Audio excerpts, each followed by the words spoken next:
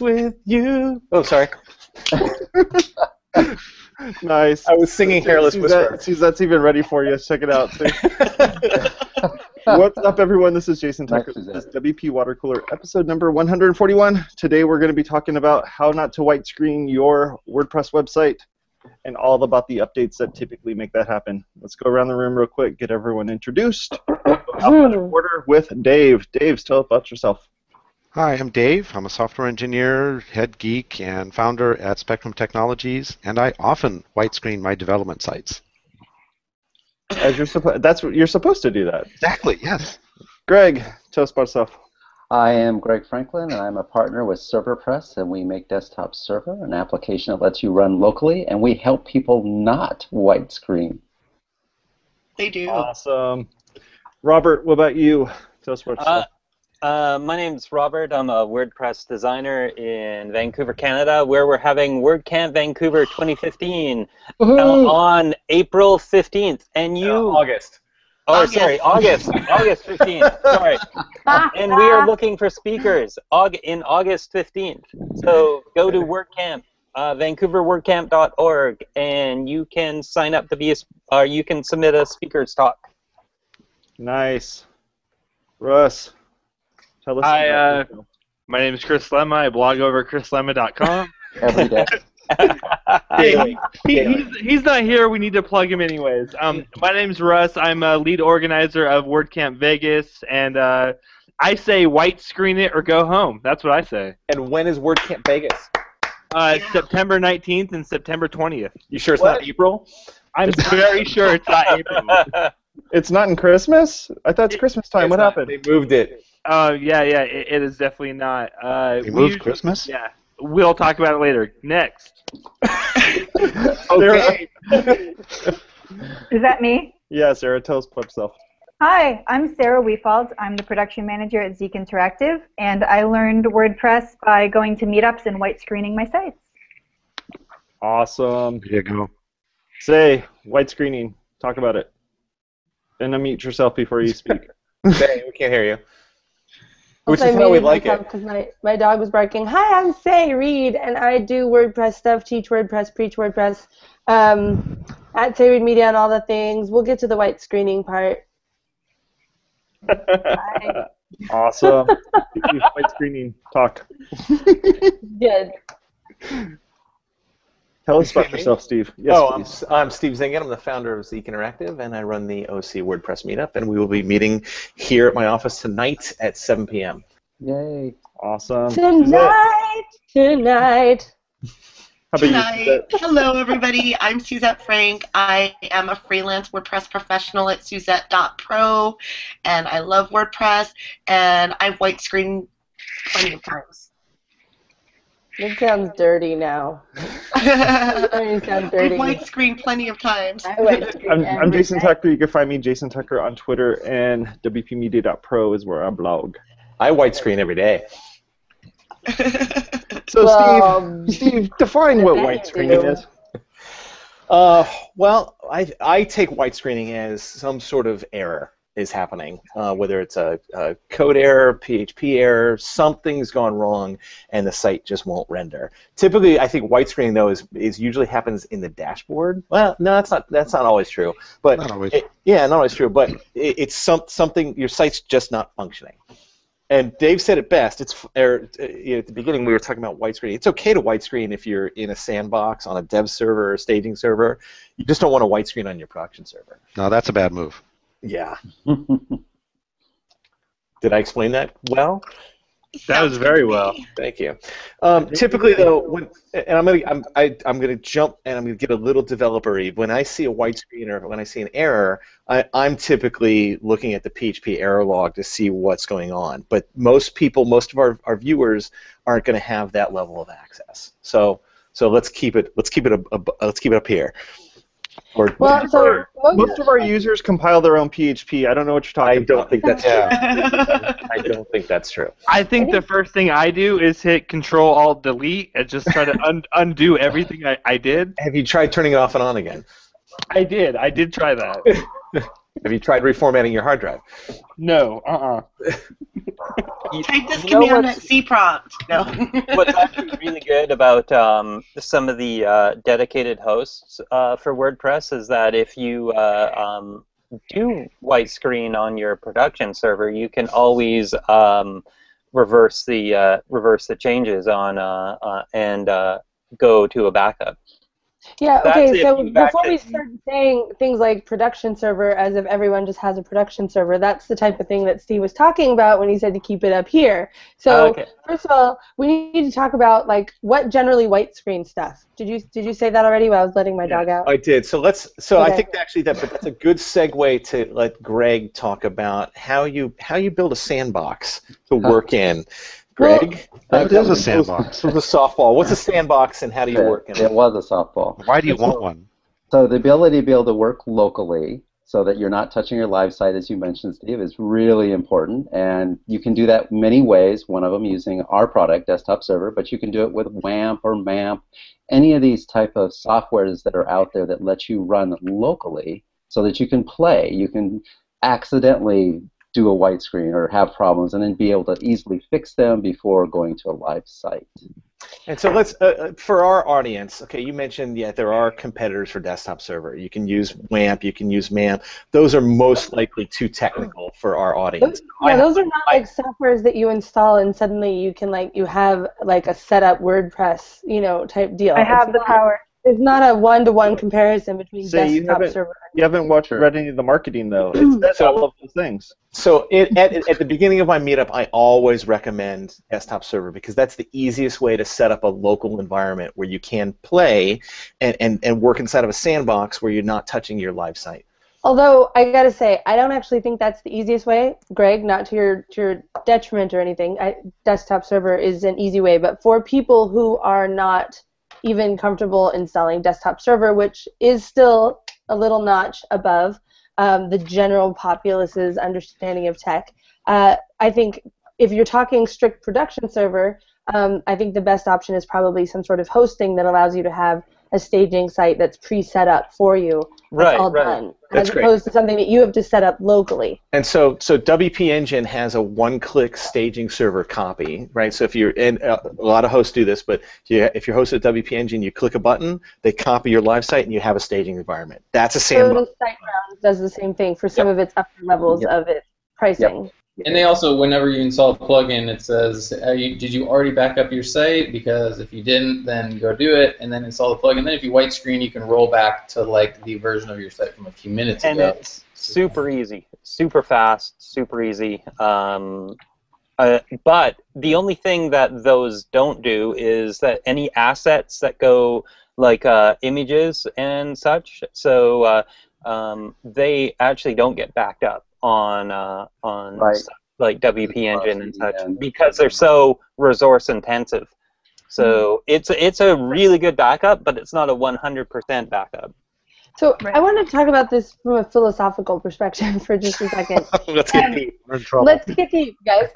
So here's the thing. WordPress was not built and is not out of the box built to need a staging server. Like, it is ostensibly not the way that works. That's extra stuff. Yeah. So I think the point is, the ideal is for WordPress to work and be able to do live updates. So we're all talking about no live updates, none of that stuff, no cowboy coding, whatever, which cowboy coding is different because this is just updating plugins. But that's supposed to be able to do it live. And in fact, so much so that it turned it into automatic updates for the minor version. So, what are your guys' thoughts on that?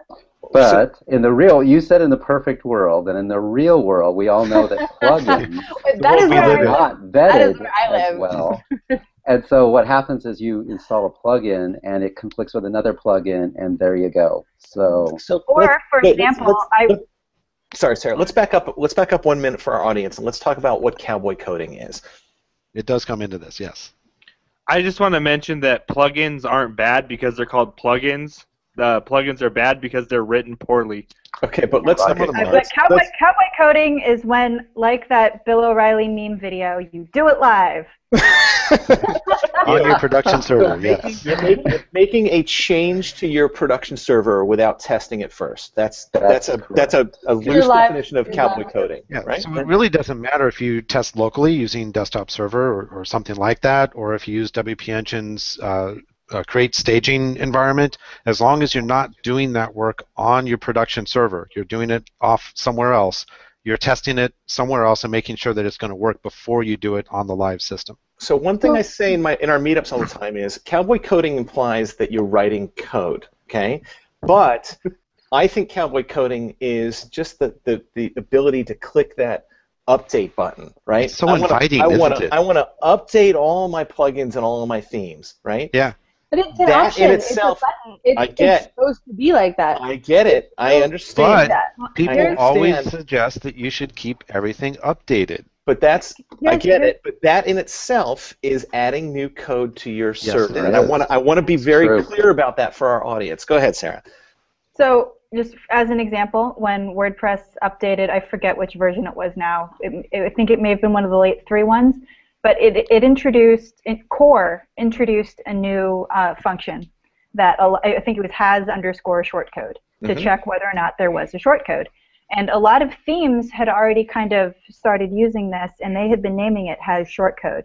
So I had to un-whitescreen a site that whitescreened because all of a sudden it was trying to call this function twice. So even though theoretically everything should work, it all depends on the combination of things that you have going at the same time, which nobody can test for, which is why you need to test for it. Right, which I think is kind of the point, because if you're just running WordPress just by itself with none of the add-ons, it could in theory just totally be updated and be totally fine. There wouldn't be coding conflicts or anything like that. But it's when you start adding these third-party code sets that are written and might have conflicting stuff with other stuff, that's when that becomes an issue. Not in WordPress just isolated, but when it becomes part of that larger ecosystem. I have a question for you guys. So, assuming there's people in our audience who are not developers and maybe they're not comfortable setting up a staging site and they do a lot of cowboy coding, which I think pretty much everybody does as they get started out. Never, Scott. Me? Never. Sure. So yeah, how would you recommend them doing that if they're not comfortable setting up a staging environment? Maybe they don't have money to pay a web developer, and they kind of just need to get stuff done and be along with their business. What are some best practices for maybe handling that in an easier way? Backup. So that's all of my clients that I work with at the Small Business Development Center. That's literally all of my people. So my solution is VaultPress, because VaultPress is like a backwards staging server, and you pay once they introduce the light version, it's $5 a month, and it's basically you can restore right back to any of the last 30 days. So basically, it's a retroactive staging server. So if something goes wrong, they can at least just go into their VaultPress dashboard, pick the day that worked, put it all back, and then they can get some help or figure out what the problem was or address the problem. They're still going to need help though, because something's still conflicted. Right. Because they're still going to want. Issue. Yeah, because they're still going to want to upgrade. But at least it won't be white screen, so it unwhite screens it and keeps the business running, as opposed to just everything shutting down. So here's what I recommend. With VaultPress, you could do a manual backup. Correct? You could just fire off a backup. What you don't have. It doesn't have to be an automated backup that happened last on demand, basically. It does. I don't think so. It's all automatic. Okay, but whether it's VaultPress or WP Engine or those whatever system, what I recommend is before you update anything, before you click that update button, do a backup. Right? Do a manual backup so you have a snapshot. And Can I then run the update? Yes, go ahead, Suzanne. Oh, the best way to do a quick backup I found, because I've used a lot of different things, and I'm not a fan of Backup Buddy, but I use Duplicator because it's free and it works really well with desktop server, because once you have that duplicator, it creates a big archive of your whole site, the files and the database, so it does everything. And then you take that zip file that it gives you, and then you upload that, or you import that with desktop server, and then you have a copy of your live site. So that's pretty awesome.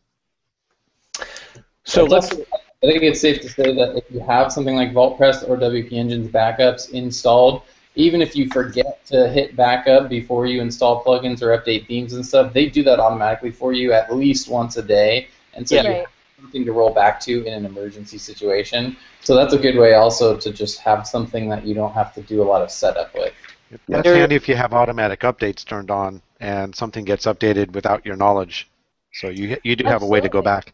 So a lot of hosts actually do that the one day. Yeah. So let's talk about the flip side of this. You've done. Hold on, wait. I want to make one quick point.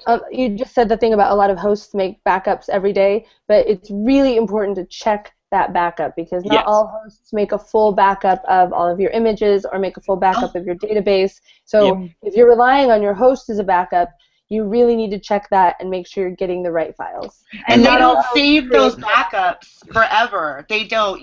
Some hosts will make a backup and they only keep it for 24 hours. So time is of the essence. Yes. And not all of the backups are usable. Right. Yeah, that's true. And you know, Correct. a real problem that I was running into with some, like for example, WordPress, I wasn't running into it. It's a theoretical problem that could have happened, which is why I stopped using it. But something like WordPress backup to Dropbox keeps one copy of the backup and then overwrites another copy of the backup. It's not saving all these 30 days of separate backups. So if you, for example, had an automatic update that went through and broke your site, you didn't notice it until after the backup had been made, then the backup would have the error in it, and you don't have a backup anymore. Yeah, so in ID we have this idea that it's not a backup until you have two copies of it in two different locations and two totally different resources altogether. So then it's backed up. Then it's actually backed up. Yeah. So if you just have a backup sitting, like on Dropbox, that's kind of scary. That wouldn't be an actual backup. So, okay, let's talk about the flip side, and I think, I can't remember who was going there with this, but okay, you've done all this stuff, you've backed it up, you hit a white screen, you now go back to the backup. How do you get out of that white screen situation? Because you're still facing the situation, right? There's still a bug.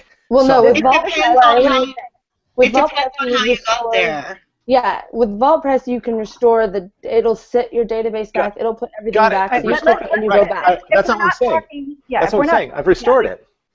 Yeah. Now what? So now you have to resolve the conflict. So one of the things that you can do is that if you can't get into your dashboard and you suspect it may be a plugin, you can actually just go into your FTP and start renaming folders. And then that will be enough so that WordPress Whoa. That's way too technical. What's an FTP, Sarah?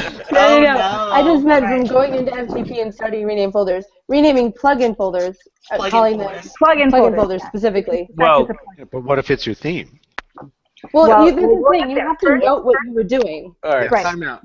Let's break this down and see if we can get a little organized here. What's the first thing you should do? Steve, are you the one who's organizing us? Apparently. Well, Jason's got an echo, so I had to host today. Yeah. So what's the first thing that you should do?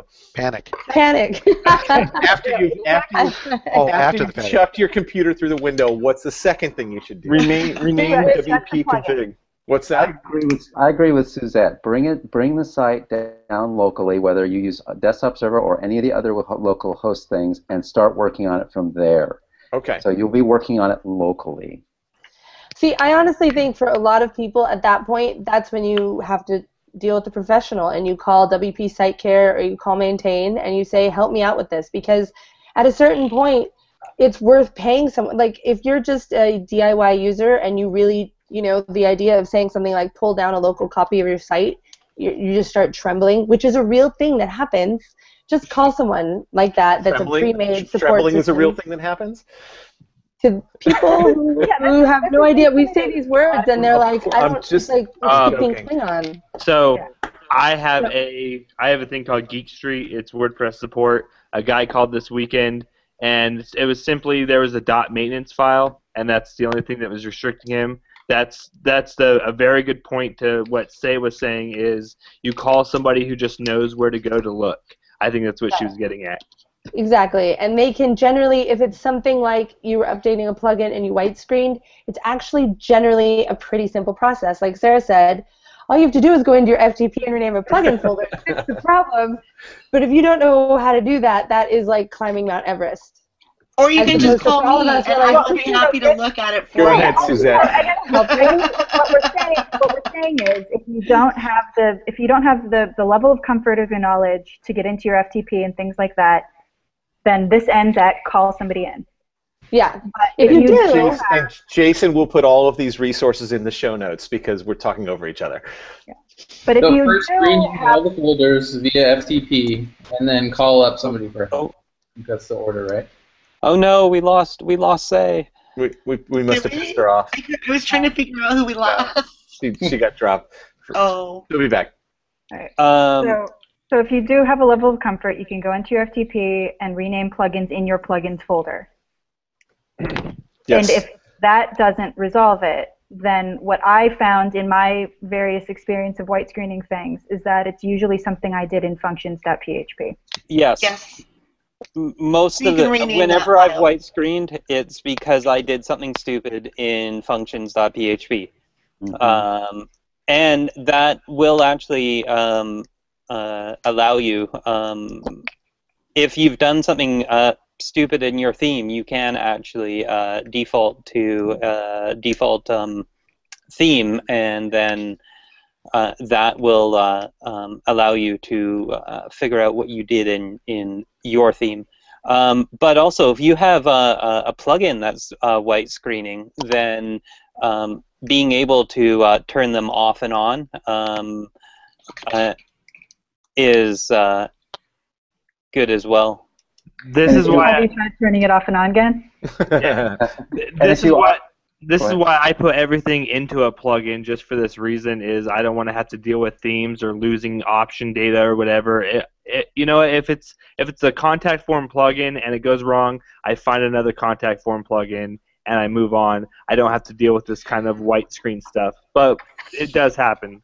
Since we mentioned functions.php, I just wanted to mention really quickly a great plugin that I found. If you don't want to modify your functions.php, you can use a plugin called Code Snippets that allows you to put code. I mean, you could still white screen your site, though, so it's not foolproof, but you can at least put in the code snippets and then enable or disable them by chunk, by snippet, which is kind of it's kind of like putting it. It's kind of like spinning things out into a plugin, but not, because it's all in It's a good way for testing, but I wouldn't recommend doing that for production. And we should mention also that wp-config, inside the wp-config file, there is a place that you can turn debugging on to true so that you can see where possibly something has happened. That's a good That helps to narrow it down a lot. Yeah, all of this runs on a web server that you can then go look at the error log if you get this geeky.